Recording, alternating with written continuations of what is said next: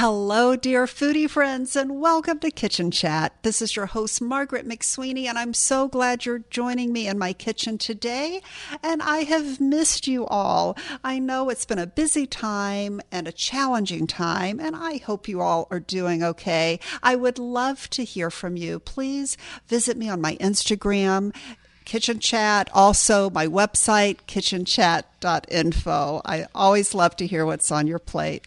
Well, today we are going to feature a best of with Chef Rick Bayless, and it's going to be about the bold flavor of farmers market produce. And it's been a very long winter here in Chicagoland, lots of snow and ice, but sunnier days are ahead, and the farmers market is on my mind. So I thought you would enjoy this. Once again, please stay in touch, and always remember to take a moment and savor the day. Come on in to Margaret McSweeney's Kitchen for Kitchen Chat, where every week you'll meet chefs, cookbook authors, foodies, gourmets, and just plain people who love to eat. And along with laughter, chat, recipes, and stories about food, you'll sometimes also hear words of inspiration, love, and hope. As Margaret always says, Kitchen Chat is food for the senses and food for the soul. So grab a cup of coffee, put your feet up on a comfy chair, and get ready to spend a little time with Margaret and her friends. Hello, dear foodie friend. Are you enjoying the bounty of this season's farmers market? If so, you will really enjoy this kitchen chat with Chef Rick Bayless, who is the maestro of Mexican cuisine. And first of all, he will share how to get the most flavor out of your cilantro. In addition, we'll chat about some of the recipes and vegetables and seasonings that are featured in his latest cookbook, More Mexican Every Day. And he will instill even more confidence in your going to the farmer's market and choosing some great produce to bring home and maximize the flavor. For those of you that are like always planning when you're going to have guests over and you want to do some things ahead and you don't know, like the herbs should all be cut at the last minute, right? No, actually, cilantro could be cut the whole day before. If you cover it with plastic wrap, it'll still look like that in 24 hours. It's actually chopped in a very different way than, say, parsley would be. It's actually not chopped at all. It is sliced really thinly. So you hold your bunch of cilantro, bunching the leaves together, and you do this cutting across the stems and all. Don't have to take the leaves off to do this, but you're going to go across the cilantro very thinly slicing it. So you're going to slice up all of those stems very thinly. Stems in cilantro, by the way, are very flavorful and they're very tender. And then when you run out of leaves, you stop. The rest of it will just go away. And we've got this beautiful chopped cilantro. Hello, everyone, and welcome to Kitchen Chat. This is your host, Margaret McSweeney, here at Macy's Culinary Council at State Street with someone who needs no introduction, Chef Rick Bayless. Welcome to Kitchen Chat and Macy's. Thank you so very much. It's a pleasure to be with you. And it's a pleasure to be here at Macy's today. Isn't this fun? And you have a new cookbook out. Tell us about it. Yeah, it's called More Mexican Every Day. A decade ago, I published a book called Mexican Every Day. And it was my first time to really delve into quick cooking. Even though I do it all the time at my house, I really hadn't ever collected all the recipes together. So I did that, and it was the most successful book that I've ever done. So I decided a decade later to go back to that same topic, realizing that we kind of live in a different world these days. The availability of ingredients in this last decade has just exploded. So we have a lot of really phenomenal stuff to work with. So the new book sort of starts where the other one stopped, and it focuses more on a variety of vegetables that we can get in our farmers markets. Of course, always given that traditional Mexican flavor. I think a lot of people go to farmers markets and they immediately think, oh, I'm going to put this vegetable in pasta because that's the simplest, easiest way to go about using a lot of the farmers market vegetables. I say that's way too narrow. I would much rather do something that has a really bold and vital kind of flavor profile, because that's what I am used to. That's the kind of food that I do. So I delve into classic Mexican flavorings in this book that you could use with a lot of different things that you bring home from your farmer's market or a well-stocked grocery store. So it's really been a very successful second look at Mexican everyday, which is simple cooking. And that's what we're all talking about today, is the beautiful bounty of gorgeous farmers market vegetables that we have at our fingertips these days. And especially at this time of year when everybody is thinking about going to the farmers market as an outing as well as a place to shop. And so it's really fun to be able to offer people great ideas of what they can do with that produce. Yes, for sure. And a couple of quick questions came up from, Diane in Pennsylvania wants to know the authentic Mexican guacamole with or without garlic. Well, it depends on who the cook is. There is no one thing. There is no one recipe, and it changes region to region. It changes household to household. And there are places like in Oaxaca where they love lots of garlic in it. Other places where they put little garlic or maybe no garlic. But I'd say that that is really an essential question that you have to answer yourself. Do you like it in there? If you do, put it in. If you don't, then leave it out. Good to know. And then a Twitter question came up. Heirloom tomatoes or regular? Which one do you prefer?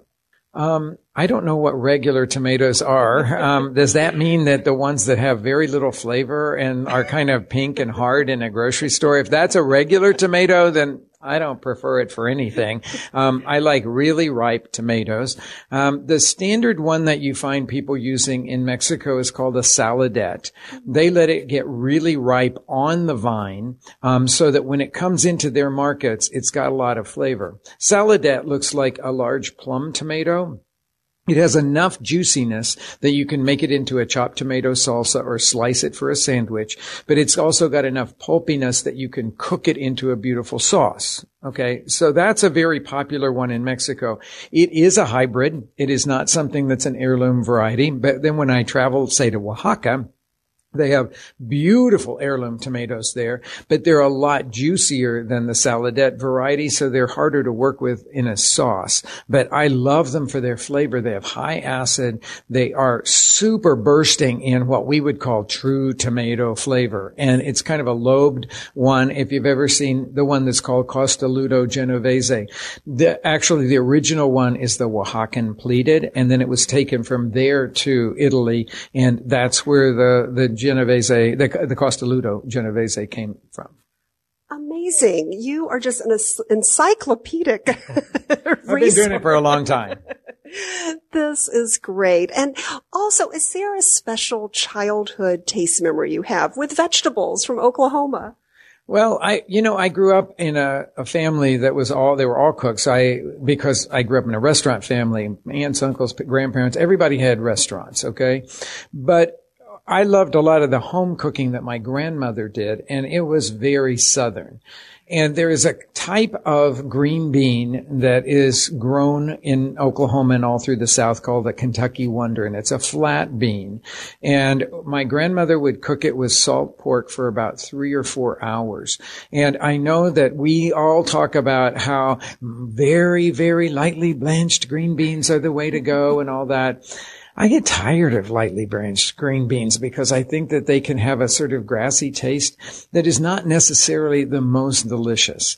When you taste these Kentucky Wonder beans that have cooked for that long, they've just simmered on the back of the stove, it becomes a different thing. You don't think of them in the same hemisphere with those lightly blanched green beans. And in the springtime, when she had a big garden, and when she would dig up the first potatoes, she would put those little tiny new potatoes in with the Kentucky Wonder beans, and they were so good. It was like one of my greatest childhood memories for a vegetable.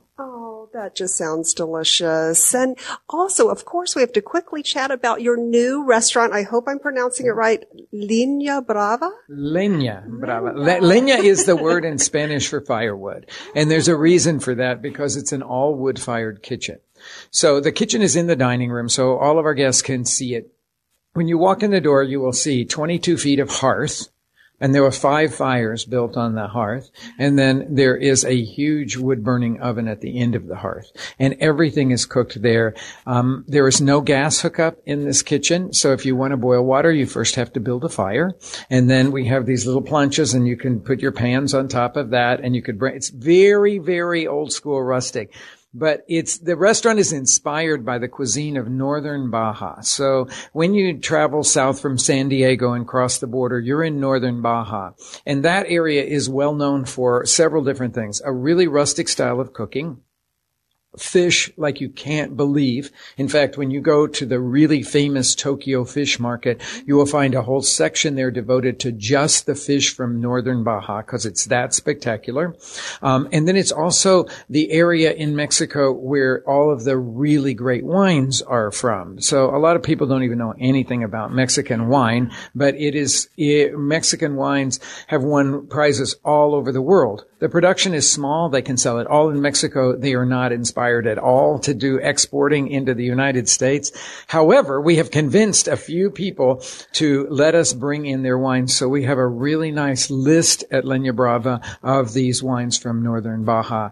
There is the Valle de Guadalupe where the wineries are. It's like the Napa Valley of Mexico. And there are 110 wineries there. 110 wineries. So we're talking about a real great diverse group of people, beautiful restaurants there, unbelievable places.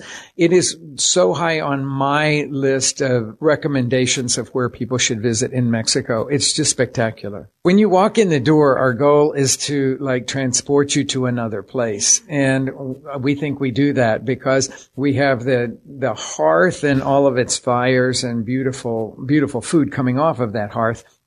And then you just turn to your left and you will see a huge bar. And one end of it is a cold seafood bar, so ceviches, aguachiles, all of that sort of thing.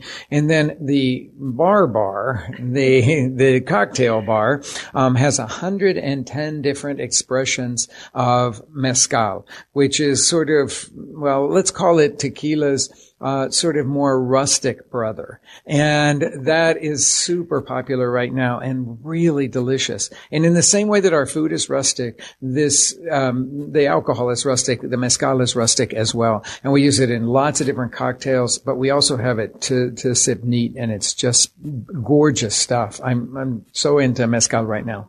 That is exciting. And you too can have a taste of Mexico with Chef Rick Bayless's new cookbook. And the name of it again? More Mexican Every Day. Yeah, it's wherever they sell books, you can find it.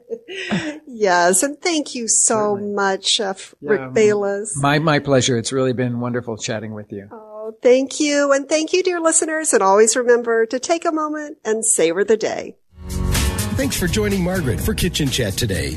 Margaret would be so excited for you to drop by and visit with her at kitchenchat.info, where you'll enjoy podcasts, blogs, recipes, tips from chefs, and even great giveaways. She invites you to share your recipes and kitchen stories too. As Margaret always says, savor the day.